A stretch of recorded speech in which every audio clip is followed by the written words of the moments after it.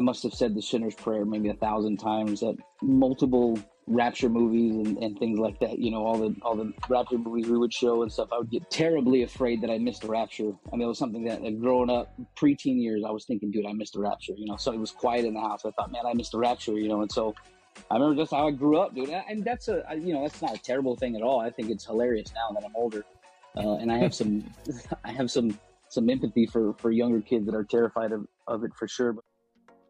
Welcome to the free sermon podcast of the Potter's House Church in Virginia Beach, affiliated with Christian Fellowship Ministries. Our vision is winning souls, making disciples, and planting churches. It's Tuesday, where you're going to hear a powerful testimony of God's grace revealed in human lives. Each Tuesday, you'll hear Pastor Adam interviewing pastors from around the world to share the mighty miracles that God has done in their lives to give you hope for yours. We share the stories of the men behind the messages you hear every other day on this podcast. Keep in mind that the free version only includes a portion of the whole testimony interview. To listen to the full version, use the links in the show notes to subscribe via Apple Podcasts or supercast.tech. Every dollar goes to supporting world evangelism. Enjoy today's Testimony Tuesday. To the VBPH Sermon Podcast. This is Pastor Adam with you again, and we are here with another special guest for this Testimony Tuesday episode. It's been a wild ride, and we appreciate all of you joining us. We'd like to welcome in to the show Pastor Adam Parker, pastoring in Kyle, Texas. Welcome, sir. How are you? Good. I'm doing good. Thanks for having me, man. It's a privilege.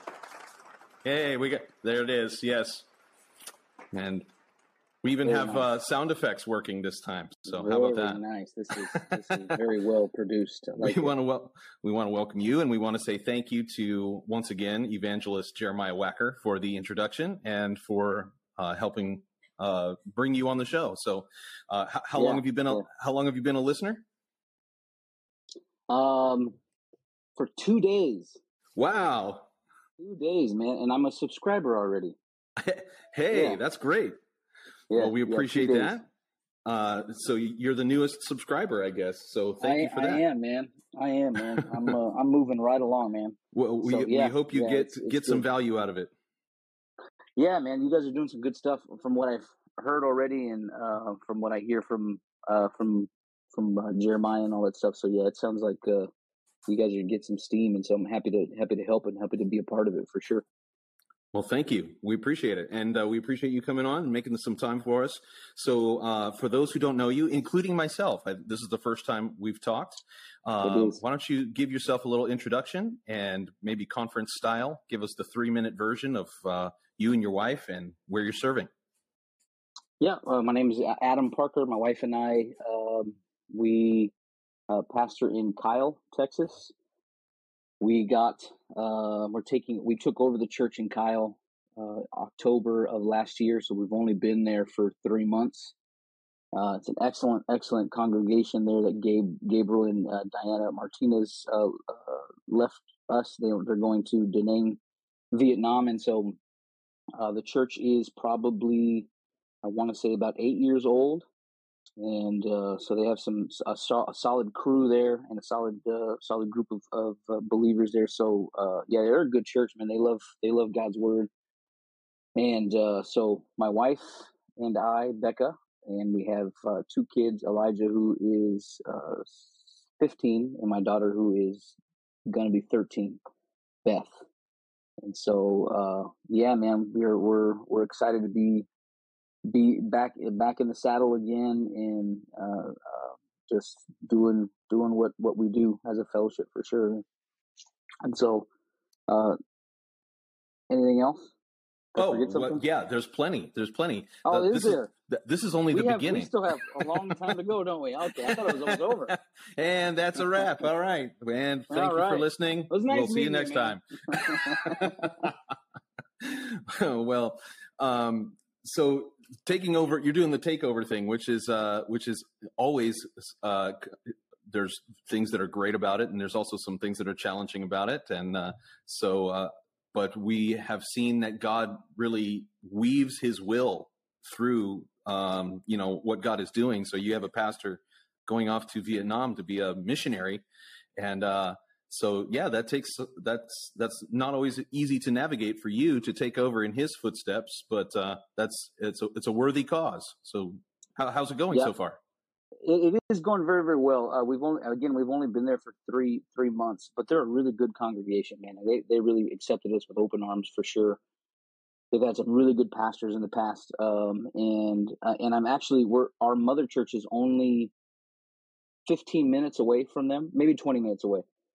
And so I've preached a lot of revivals through the years since they've been open for the many different pastors, and so they know me well. I mean, not like like they would their own pastor, but they know of me, and I've preached there numerous times. They've seen me on outreaches and stuff, and so I'm sure that was better for them. It was better for them just to have somebody taking over. They know the guy, and we're familiar with each other, and it just smooths things over a lot easier. So yeah, but it's been going really well. We went straight into a revival with Richie Valero, and we saw 6 visitors from that revival, and I think all 6 got saved. I think 3 of them are still coming, only on Sundays for right now. But we've seen some fruit that stuck. And so it's really nice to be able to see fresh fruit when you first get somewhere. You're like, okay, we're moving in the right direction. But that, and then of course we had a lot of holidays, so there was a lot of fellowshipping during Thanksgiving, and then Christmas, of course, and then we did the New Year's thing. So we've been actually really busy with just the normal things that a church is involved with, outreach and the regular services, revival. And then of course the holidays. So it's interesting to take over during that time in October, because our San Antonio conference is in October, and so then you go straight into Thanksgiving, go straight into Christmas, and then New Year's, and then and so now we're in 2023, and the church is moving right along, man. We're excited to see. Pray for us, man. I'm believing God for us to grow and for us to retain everybody that was left to us, and then also to grow on top of that for sure. That's a heavy weight to carry for sure. I'm like, all right, God, I know God's going to help us in things. Yeah, like I don't want to mess this up. Yeah, no, for sure, man. Yeah, if I could speak candidly, that's exactly what I'm thinking. You know what I mean? Like, yeah, I don't want to, do that, but I know that's, God is definitely involved, and they're great people, man. They love God, they love God's word, and so that makes it a lot easier for sure. Yeah, definitely. So that's what we're in. It's only been 3 months, but we're in it, and this is the 3rd time that we've been out. So 3rd time's the charm, is what they say. Well, that's hopefully. A scripture, I believe. Somewhere in there, it's what is it? It's Ephesus chapter 17. Something, but yeah. So we're having fun, man. Our church, the kids love it. They're a big part of what we're doing too. So they keep us busy for sure. So that's Kyle. Well, praise God. We've only been there for 3 months, So we gotta say thank you. I think I already did, but I will again to Pastor Jeremiah Wacker for the introduction, because he has really helped us to get some guests on the show that I would probably never cross paths with on my own. So how long have you known evangelist Jeremiah? Jeremiah Wacker, I've known him since he got saved in our so he got saved outside of our fellowship, and then came into our fellowship, I think, through Artie Aragon, and then his parents moved to Austin. Well, my dad was pioneering in Austin, I think around I want to say he got saved in 1995, 6, 7, something like that. I can't remember. I don't know his testimony too well, but the listeners can go back and find the episode. I believe it was in October of last year. Unbelievable testimony. Definitely worth a re-listen.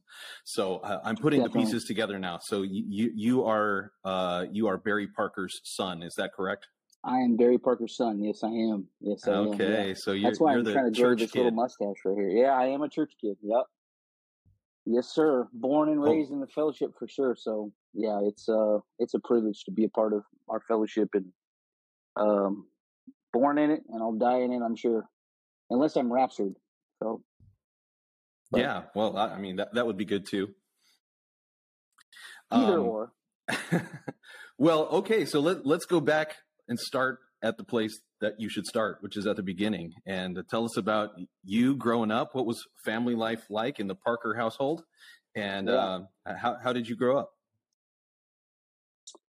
So my parents, they met in the fellowship. My dad got saved in the Army in El Paso under Paul Campo, when Paul Campo was in El Paso, and he actually tells the story that somebody gave him a flyer on the door, on his door, from the door, and so they told him, hey man, and he says that he was probably high or drunk or something, and so they give him this flyer, and they tell him, hey man, this is some music at the door, and so in his head he thought, oh, the Doors are playing.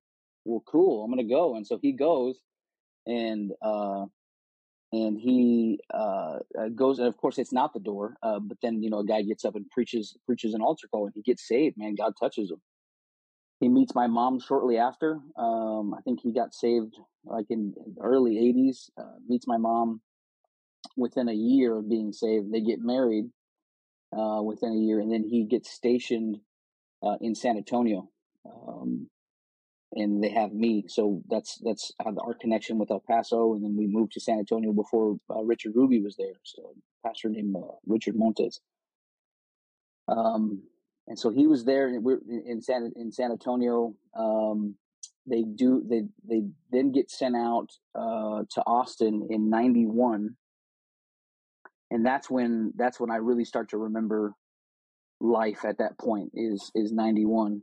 How old were you at that time? But I was 6, so I don't really remember it too much. But I remember our church being we got sent to Austin. Austin is a very it's a very liberal place. I don't know if you know Austin, Texas, but it doesn't belong in Texas. I don't know what happened there, but it's in the middle of it, and it's it's a very the liberal little blue place island in a Red Sea, right? It is, man, and you can tell, man, the people are different. And so we had our church in downtown Austin off of Guadalupe. It's called the Drag because there are people in drag and homeless people, and it's right by the college campus. And so it was a very interesting place to put a church for sure. And Austin had a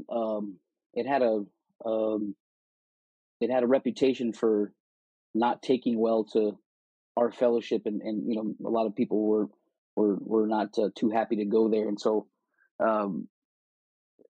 it being the place that it is, I think my dad was perfect at the time, because my dad's a very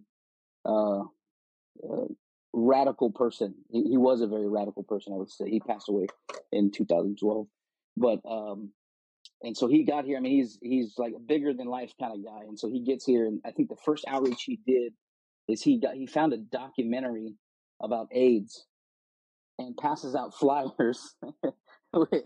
and so we got all kinds of pushback, and he preaches an altar call or whatever. And so I think that's what you needed at the time, though, because it was such a radical place. You kind of almost needed someone to match that intensity.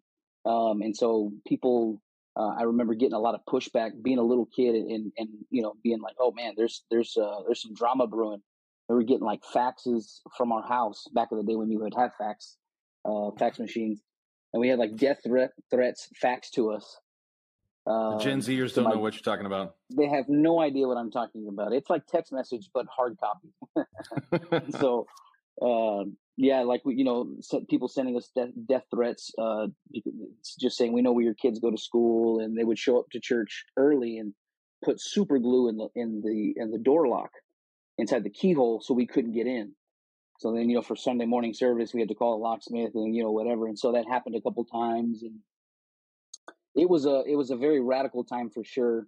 And they, I was too young to know all that was happening, but I knew that we struggled for a good 5 years, and they had even thought about going back to the mother church, but they stuck it out, and thank God they stuck it out, because Austin saw great revival starting around I would say the later 90s and 2000, and so if there is a struggling pioneer pastor that's listening, I mean, I'm sure there's not. Nobody struggles. No, of course. No, of course not, for sure. But if you are out there and you're listening to this, hang in there, man, because God, don't grow weary in well doing. In due season, you'll bear fruit for sure. But that was that's as far back as I can remember, is cleaning metal chairs with Windex, and hot dog outreaches, and movies in the park and things like that. And so you're firstborn son of the pastor, which means you're the number one disciple in a pioneer setting. How many ministries did you have? Oh man, I got sat down from a couple ministries just because I was irresponsible when I was 10. Imagine that, being 10 and irresponsible. But no. But yeah, you're helping everywhere that you can, for sure. Again, I was still kind of young though. I was like 8, 9, 10 when that was all happening, and yeah, just being a church kid, growing up in church, and it's different for church kids for sure. It's not, if a church kid does get saved, it's not like a radical conversion for sure, because you're not in radical sin, and there's no things, there's no drugs that you stop doing, and there's not a gross lifestyle, and then you automatically get saved. You're already doing the things that everybody else in the church is doing. You just haven't met God yet for yourself. And that seems to be a slower, at least in my experience, it was a slower process. I do remember that. I remember that in the early 90s.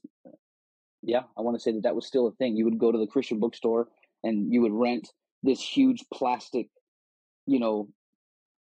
thin box, and inside of it was a reel, and there was a Christian movie, and you were playing it on a projector, and that's how we showed it. And so, but again, I'm talking about fax machines and projectors, and the Gen Zers are just going to skip to the next episode at this point. They're going to be like, "What the heck is this archaic stuff?" And so, but yeah, that was my childhood, man. Just living that way, and we saw a big revival in 2000. A lot of younger people getting saved. They were still older than I was, because I was about 15 in 2000. But we saw, I think it was in 2000, where the New Year's Eve bash that we would have, a guy in the church that had backslid and got into a terrible wreck, almost died, came back, and didn't die, and came back to church and brought a bunch of friends. And so like 20 people got saved in one service. I'm not exaggerating. It was literally like 20 people. And so we saw this huge influx of people in the Austin church. And so that's when I was around 15, when the lights really started turning on for me. So it was kind of like a perfect moment for me too, because I was seeing people get saved, and they were more my age. And so I was just this church kid that was like hanging out with, ex-drug addicts and thinking people like that, and so, but again, it was still kind of a slower process. But I got saved when I was 16. Some of it was because of boot camp. Boot camp was the first time that I was able to be away from my parents, and there's preaching that was geared toward teenagers. And so I remember starting to get serious with God, and really wanting to find out who God is truly, and to have a relationship with Him. And then also at a Jerry Fussell revival. I don't know if you know who Jerry Fussell is. I'm sure everybody in the fellowship knows who he is. But he was just in town this last week. Okay, so yeah. So that to a church kid, Jerry Fussell can be scary, especially when he's giving words out and stuff like that. And so that's what I was doing, man. I was in church, and it's harder again for church kids, just because you haven't experienced God the way other people in church have. And so you end up, you end up pretending to be like everyone else because you want to fit in, but you haven't had the conversion that everybody else has had.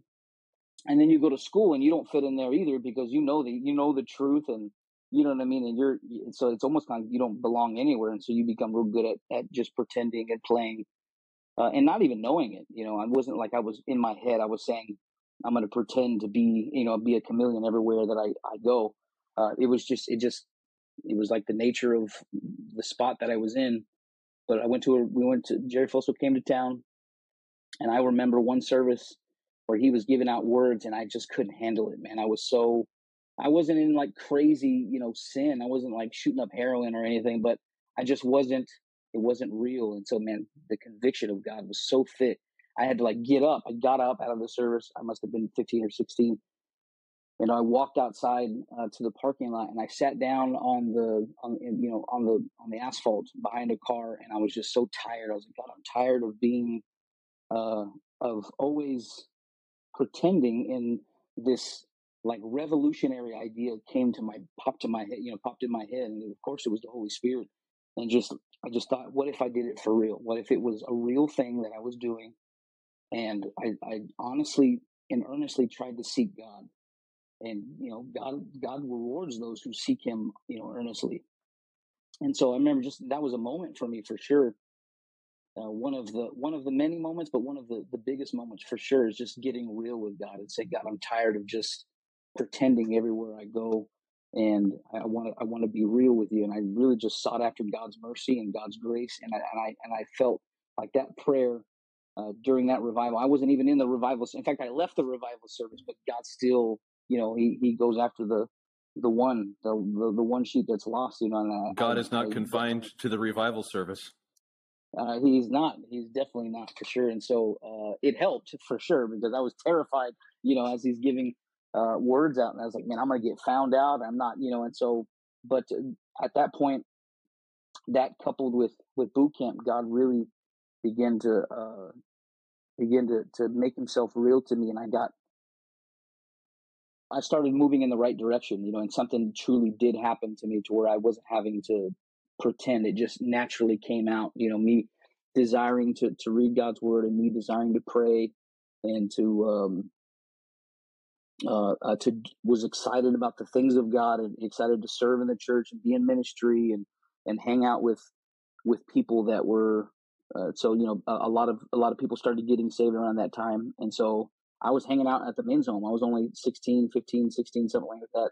So I was hanging out with 20-year-olds, and I mean, these are guys that are like fresh off of drugs and from that lifestyle, and I'm hanging out with them, and it was a great thing, because it was when I first got saved. It was healthy for me. And so actually, one of the guys, Philip, that's still saved today, that got saved around that time, he was like, dude, why would your dad let you come with me? Because you were like this innocent church kid, and here I am, this guy that's like, if I were to give you all the details, it almost, and your dad knew all the details, but yet he was still like, yeah, take Adam with you. And then we would go street preaching, and just fellowshipping at the men's home, and playing cards, and being on outreaches, and from Friday night of Bible study, Saturday outreach, and then Sunday I was there at the men's home just hanging out, And I think that was so healthy for me, man, to be around. Of course, again, they were all older than me, but it was so healthy for me to be around people that were excited to be saved, and so that it kind of opened up my eyes for sure.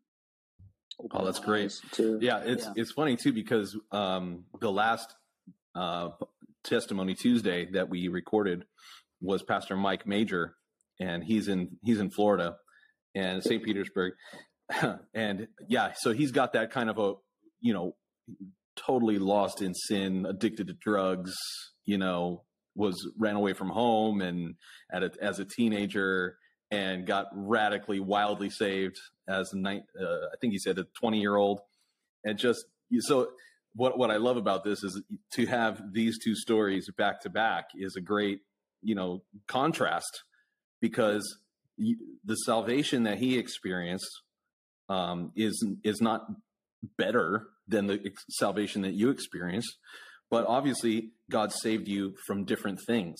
But at the end of the day, both of you needed to be saved, and so it's interesting that God brought in those people at exactly the right time. That you were able to kind of connect to them, and kind of live through their experiences, and kind of get to that next level spiritually. I'm curious for any of those other church kids or pastors' kids out there that might be hearing this, like, Can you identify like maybe one or two of the things that really you struggled with and maybe that held you back from really giving it all to God? Yeah, definitely.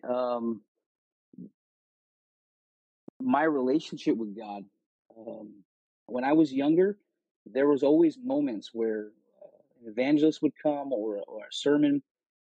Most of the time, I was turned off and I was thinking about other things or whatever. But I was always really curious about what what God sounded like, because I mean, you hear people talk, they give words and they're reading people's mail, man. And so I'm like, dude, this guy, he hears from God. That means God in heaven is sitting on his throne and he's speaking to this man. And so that was always something that always fascinated me. I was like, dude, if I can hear God, then I want to hear him. If he speaks, then I want to hear him. And if he allows us to have a relationship with him, then I want to talk to him. And so that was also a big thing that helped me through high school. And all the things that a young man would be dealing with in high school, wanting to be accepted from the world, and then lust, and just the whole issue of school. And even now today, it's got to be 10 times worse, that what's happening, what kids are dealing with. But God, what is the scripture says, where sin abounds, grace abounds much more. And so that the same God that saved me and got me through those moments of like getting in the closet. I remember coming home and just really, really seeking God and saying, God, if you speak, I want to hear from you. And I earnestly desire to hear from your lips to my ears. I want to hear how you speak, and how it sounds, and have a relationship with you and be intimate with you. And so, I mean, there was times where I remember getting home and just being excited to go into my prayer closet and talk to God and tell him things that I was struggling with and wrestling with. And so, as a pastor's kid, for sure, the you're under the microscope, you know what I mean? And so that's one thing that's rough. And if you're a church kid, it's the same thing. That you supposedly know. Why would you do that? We've taught you, but you really don't know. You can be an airhead sometimes. And so It's like because somebody else told you, but you don't know it for yourself. Exactly. And so but it's not information it's in your head, but it's not in your heart for sure. And so yeah, man, just if there are kids that are listening to this, man, my relationship with God was very, very critical at that time. It's probably one of the best times of my life, besides other times for sure, but definitely in my early years, man, just getting to know God and having a relationship with him and reading his word. I mean, it was truly something that I look back on, and it was, God's so good, and he's kind. But yeah, you're a church kid. You're under the microscope, and so you want to hide things. You know what I mean? You want people to see the best of you, and so that's a thing that it's like Adam and Eve, man, and like my name, Adam. You know what I mean? I was hiding, and so I wanted my parents to be. I didn't want my parents to be upset with me, and I didn't want them to. I wanted them to think that I was doing well, and so there's a lot of things that I did keep from them, and so that is probably a lot of things that younger church kids or pastors' kids, is that man, God is good, and he's in your relationship with him. It smooths out a lot of rough transitions when you're younger, and you can talk to him, and he talks back. He does, and that's one of my saving graces for sure, man. Is just getting to know God and have a relationship with him. But yeah, it's different, man. With church kids, it's not easy for sure. It's a longer process, but it's very real for sure. And that's the God that we serve, is that he can save someone who is, you know, doing the hardest of drugs and doing all kinds of crazy stuff, and then still a person who is in church, but they're there because someone's making them go. And there's no spiritual life in them at all, and God breathes life into both of them, and that's thank God he's a God that can do it all, and so of course my testimony isn't as cool as Roman Gutierrez or anything, but You know what I mean? It truly is, and not everybody is Roman. You're going to the same heaven. I am. Yes, I am. Amen. I am. So that's pretty cool. Yeah, it is cool. So now I'm curious about this, as you were talking about having, your dad as the pastor and seeing some breakthrough revival, and then you kind of got saved in that. And, this is the desire of speaking as a pastor, but this is true, no doubt, of any person who's serious about serving God, who has kids in the church. Our desire is that our kids would serve the Lord, right? And if not become pastors or pastors' wives, at least to serve God in whatever capacity God would call them to. And I wonder if you could talk a little bit about your relationship with your dad and what kind of influence that had on your relationship with God, if there is a connection there. And then also, I'm curious about how you are now taking that, because you said you have teenagers in the house currently, and how that has translated into, how are you leading your kids into that same relationship with God that you found at that age? I was not prepared for this caliber of questions. So I mean, my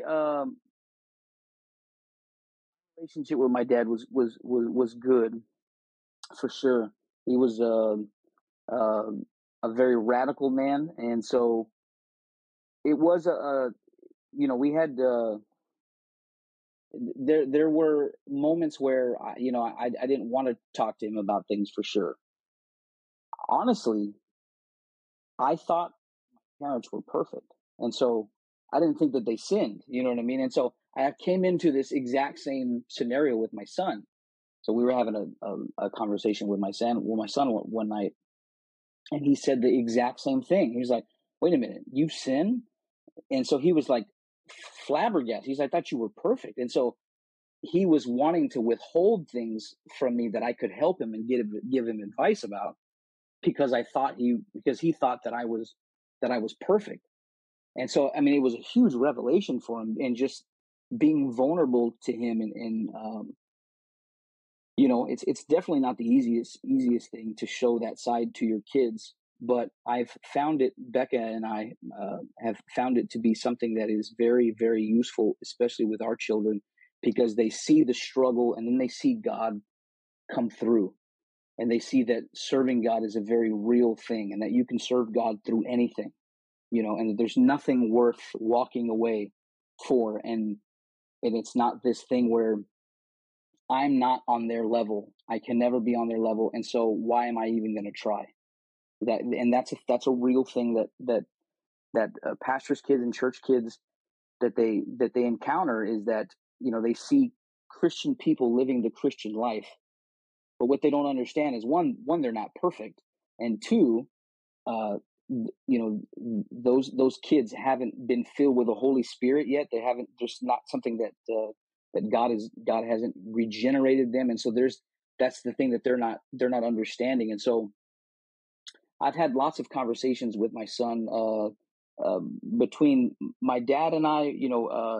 He gave me all the good examples that he could. He had a very tumultuous relationship with his dad. And so it was really hard for him to get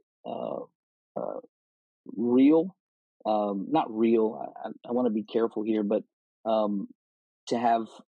to show intimacy between a father and a son. It was I could tell it was hard for him, because I can only deduce it was probably because of his relationship with his dad. His dad was a very abusive father. So he did the best that he could, for sure. My dad is my hero, for sure. The things that he's done and the stories that I tell about him are, I'm proud of coming from his lineage, and I can only hope that I do half the things that he's done. And so, but yeah, man, just that's been something that's been really, really helpful for my son. And my son is, I believe he's truly saved. We've had some really deep conversations, and I've been able to be vulnerable with him so that he can see this is how serving God is. You know what I mean? It's not this, for church kids. They see people and they're like, you guys are perfect, and I can't be perfect. So why am I even trying? You know what I mean? And so that's really, really helped. And just living for God at home too, man, is huge. You know, being real with your kids, letting them see the struggle, but then also the resolution of God coming in and saving the day, and just um, uh, you know, teaching your kids, when you stand up and you sit down, like the scripture says, constantly speaking with them about spiritual things.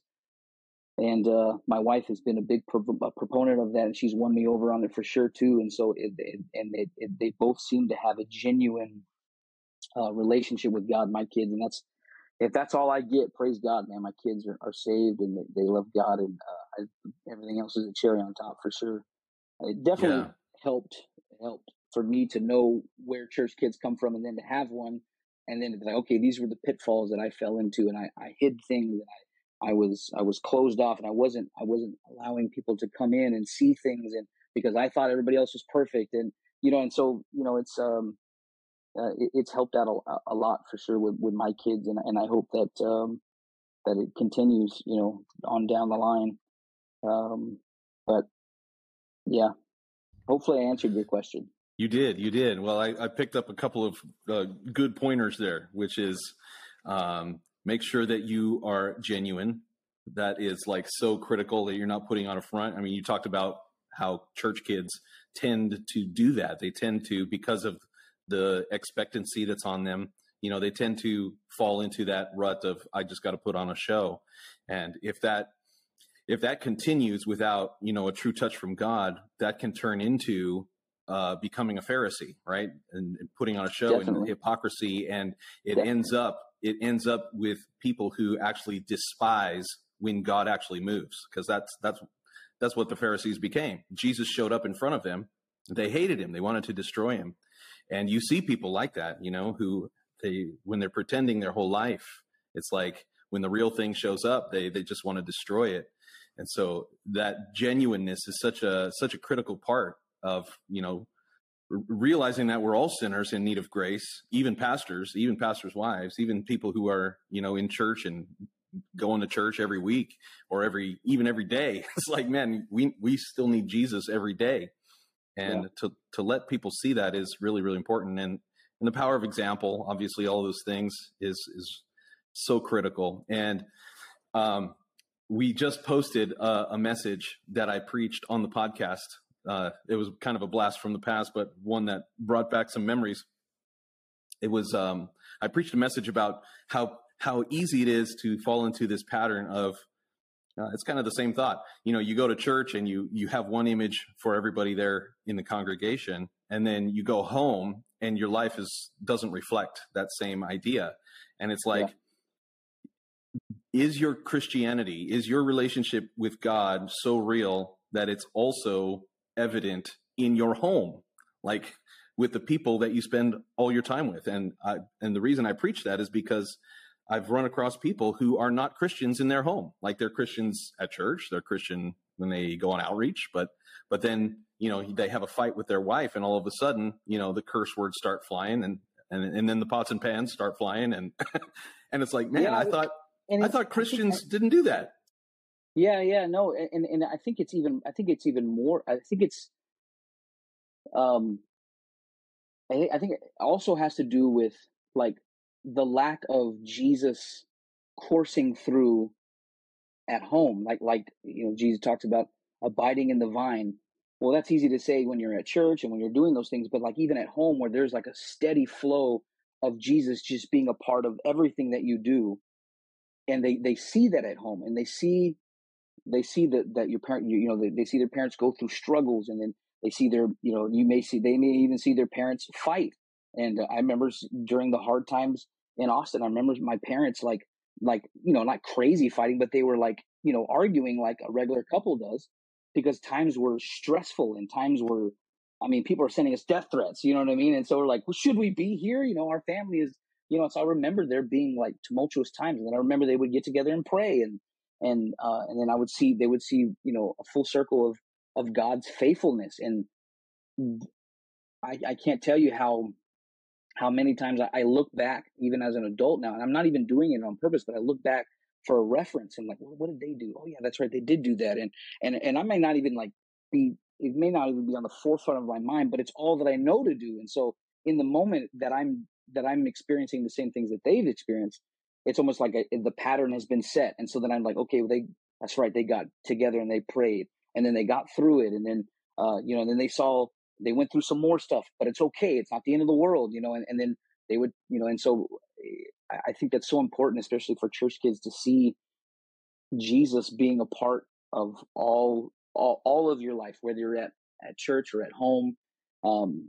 It's so important, and it's not just something that we talk about at church. Becca and I thank God that my wife has a love for God's word. We're constantly talking about stuff, and we're not a bunch of nerds, but God comes up often because we're open and with our children, and we're saying, Larry, this is what's going on, and we're not gossiping about anything, but just things that we deal with in our own home. And then scripture comes out, because that's what our lives are built on, God's word. And then and it seems to be very effective with our children, for sure, and with me. And so just that vulnerability, for sure, man. Like, hey, man, I'm not Superman.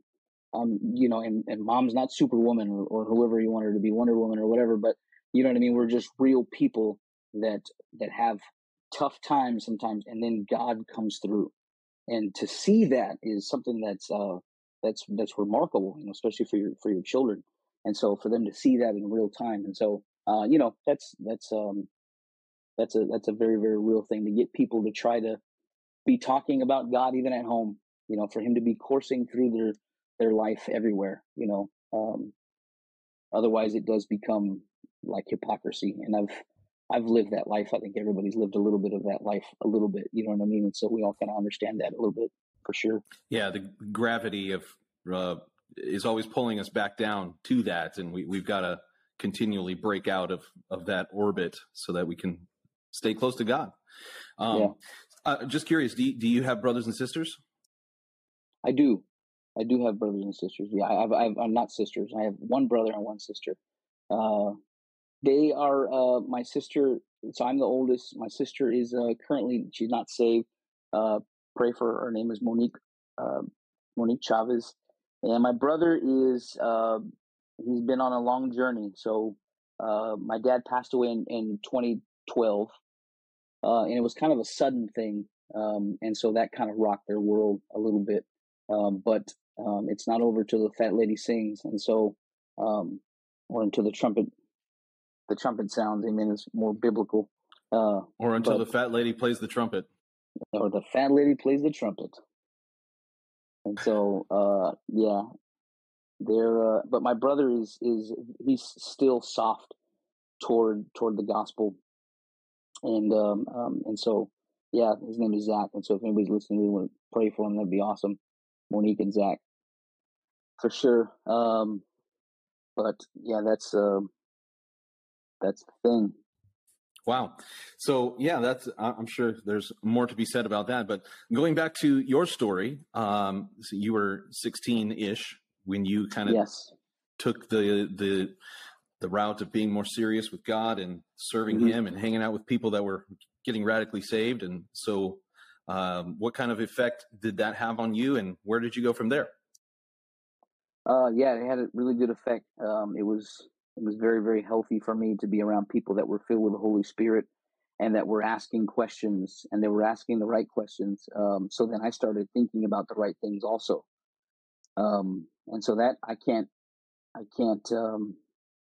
say enough about how important that was, because I imagine if I was 16 years old and I was around people that weren't so excited about the things of God and weren't asking those right questions, and so in it, everything that the church was doing, they were in it. So because they were excited about it, I was excited about it.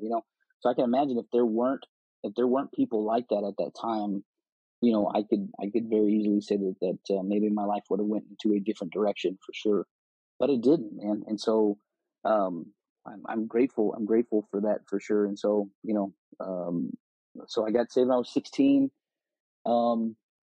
Serving God, just being in everything that I could be involved in. Graduated, started working for a guy in our church, doing electrical work, learning how to shock myself and not blow things up. But that was I'm grateful for people in the house of God that still hire other people in the house of God. So, they had a lot of patience with me for sure. But so, yeah, I started working there, and then I met my wife at a San Antonio conference in 2000, either 5 or 6, the conference. And she was there with her cousin, and they were there to hear God's word, but she found a husband, and I was there to find a wife, and I found a wife. I'm just kidding.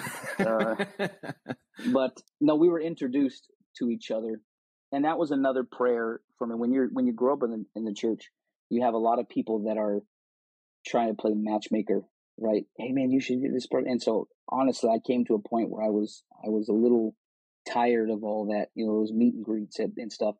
And so I remember just being honest with God and saying, God, I don't want to meet anybody. I want you to drop somebody in front of me. And I'm truly, really asking that you bring somebody in my direction. I don't want to pick the wrong person. I heard so many times, people say, man, make sure God is involved in who you marry. It's probably, second from getting saved. It's one of the most important decisions that you're going to make. And so I knew that, and I saw it played out in church too. I saw some people get saved and they just flourished after. And then I saw other people get saved and they just it was almost like a buzzkill, like it's like that other person just drugged them down, and so I saw it played out in real life. And so I really began to seek God and say, God, I need you. I really need you to bring somebody to me. Who the person is perfect for me. And I get people have a lot of different ideas on marriage and things like that, but I truly was seeking God for somebody that God saw fit for me. And my wife is, either I'm the most luckiest person on the planet, or God truly was involved in bringing my wife, to me or whatever. And so we met at the San Antonio conference. We met Monday night. We hung out almost every break. So someone did introduce us, but this turned out to be a good one. And so we had a conversation at Luby's. I still remember it like it was yesterday. We were at Luby's, and the first thing I ever said to her, so romantic. Oh, dude, Luby's is, the vibes, man, the romantic vibes are just, it is a place to meet your wife for sure. The very first thing I said to her was, "Can you pass me the sweet and low?" And so, I was spitting my game for sure. Suave, very, player. suave. Yeah, she just melted after I said that. She was like, "Oh, sweet and low," and she said, "That causes cancer, right?" And I was like, "Oh, whatever, everything cancer." Anyways, but yeah, so we started talking, man, and we talked for about an hour. And I just got the sense, like, man, this girl's really saved. She loves God. She wants to do something for God. Let's do this, And so I talked to her dad on what Friday church was night. she from? So she was in the Prescott Church at the time. Pastor Mitchell doesn't like people like you. Man, I have some stories on that. I got a good one, man. So we start talking. I'll head that direction for sure. We start talking, whatever, and it's a long distance relationship. And so I go to visit her. I visit her a couple times, and so he knew about this happening. And so I was in the service, one of the services, and he was there. And I'm terrified of Pastor Mitchell. You know what I mean? Like, this is I'm in the fellowship, but he's like he's a celebrity almost kind of thing, And so he's behind the pulpit, and the Prescott Church is pretty large. There's like, I don't know, at the time there's probably 600 people there. I mean, maybe more. I don't even know. I wasn't looking. But Sunday morning I'm there, and people know that I'm dating her or whatever, and he says, "All right, you younger guys need to start getting your act together, because the men from the tribe of Benjamin are coming in and stealing our women." And so the moment he said that, I was like, about me, you know what I mean? So then everybody's looking in my direction, and I'm like, dude, you gotta be kidding me, man. I'm expecting people to start tackling me and throw me outside, or whatever. I'm like, you gotta be joking, man. Like, this is not what I was intending at all. But but yeah, I drove down there after 6 months of dating online, or not online, sorry, over the phone, because there wasn't internet at all. Don't you date have, online. You have to be specific about that, because people will use that. Short commercial break. Break. Pastor Adam Parker told me it was okay. Oh gosh, you have to edit that out, buddy. That's terrible. So about 6 or 7 months of us talking on the phone and like dating, whatever that means. I flew down there to go propose to her. She picks me up from the airport. We're getting on to the highway, and I said something to her, and she looked over for a second. And as we're getting onto the on ramp, she almost hits those plastic, the plastic pylons, the ones you can push over and they come right back. So she almost hits it, and then she overcorrects and yanks the car to the right. And then there's like a cement wall on that side. So then she almost hits that, and then overcorrects again. And then the car was totally out of control, and her foot was on the gas the entire time, but her hands were in the air. And so it was chaos. I still remind her of it still today. And so the car is spinning out of control. We're going onto the highway. And so keep in mind, I'm there to propose to her, you know what I mean? And so it's craziness, man. We're getting on the highway, and the car is like flipping around, and her foot, she thought it was on the brake, but it was on the gas. And so the steering wheel is like jerking back and forth. And then we clear the middle median between the northbound and southbound highway, and we land into the other side of the highway to oncoming traffic. And this car is still doing this squirrely thing, and we're headed straight for this Suburban. I used to have nightmares of the Suburban, and so if I wasn't wearing my seatbelt, I just got on the car. It was a terrible thing, and so I'm putting my hand on the dashboard, and I was like, no. And so it's complete chaos for sure. I yanked the wheel. I leaned over. I was on the passenger side. I yanked the wheel, and we land on the shoulder of the other side of the highway. Nose dive into it, and we're like just freaking out, like what the heck just happened. Cops get there, and so we're dating, and we chose not to hold hands or kiss or hug or anything. And so I'm trying to comfort her without touching her. I'm like, it's gonna be okay, but I'm like, it's a very awkward thing to be a part of for sure. And luckily, a lady from the church she saw it, she pulled over and was there to console her, because I felt very, very awkward. I was like, if I know myself, man, if I touch her just once on the shoulder or something, like someone from the Pastor Mitchell will be driving by, like, God, So I was like, dude, I can't, and so luckily she pulled over, and a guy was standing right next to me, this short red hair guy. He was standing, he just like a lot of cars had pulled over. He was like, where did y'all come from? I said, we came from over there. And he's like, dude, God was looking out for you, because it was this crazy trip. At that point I was thinking maybe I shouldn't propose to her. Maybe I should, think about this, and so, I was just afraid or whatever. And so, her dad was talking to me a bit, and he was like, man, you guys are good for each other, so you need to propose to her. I was like, all right, cool. I'm going to propose to her. And so I proposed to her, and we got married, in October. How old were you? 21. I was 21. And we came back, and we were immediately door directors. And so life just was, full speed ahead after that, for sure. And you never let her drive again. I never let her drive again. And I can win every argument that we ever get into, because I just bring up, well, you almost killed us before we, I'm just kidding. I'm joking. But yeah, man. So we were door directors for a couple years in the Austin church. Had our first kid, and then we got sent out in 2007. Okay, well, I got a question for you. Did you know, like, at what point did you know that you were going to pursue the pastoral calling? Like, because that's not the only thing that people do in life. But when did that become clear to you? There was a couple different times. One was at a Tucson conference when I was 17, either 17 or 18. I must have been 17. At a Tucson conference, Pastor Warner was preaching, and I felt God's Spirit very, very heavy. And he was making a call for people that wanted to either be missionaries or whatever. And he was speaking to young people. And normally that doesn't really happen at a conference, man, but I felt it heavy, And so God had always planted seeds to head into that direction. And then also boot camp. Boot camp really, sermons that Pastor Ruby preached, and there's so many young kids there. And he's preaching toward them and also preaching, the call, preaching Jesus calling us into the ministry, Jesus calling us to follow him. And when God is calling you, man, there's no ignoring it. I mean, you can't ignore it, but he has a still small voice, but it is incredibly loud, definitely sometimes.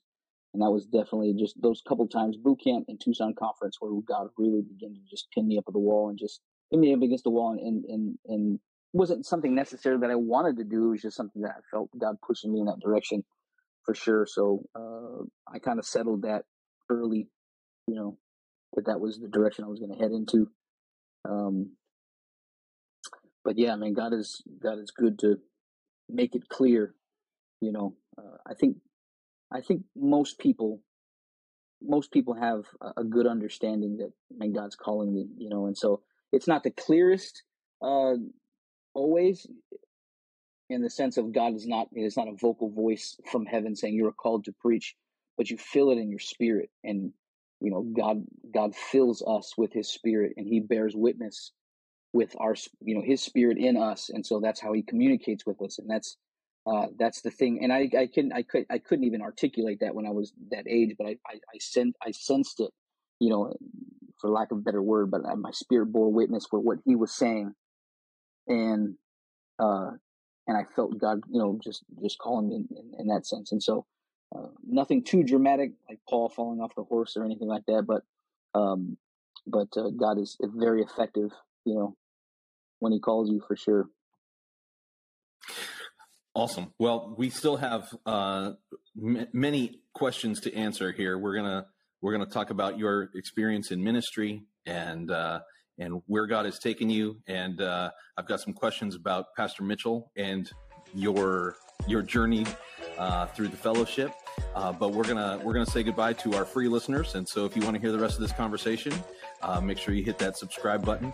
We're gonna take a quick break, and after this, our premium subscribers are gonna hear the rest. So we'll be right back.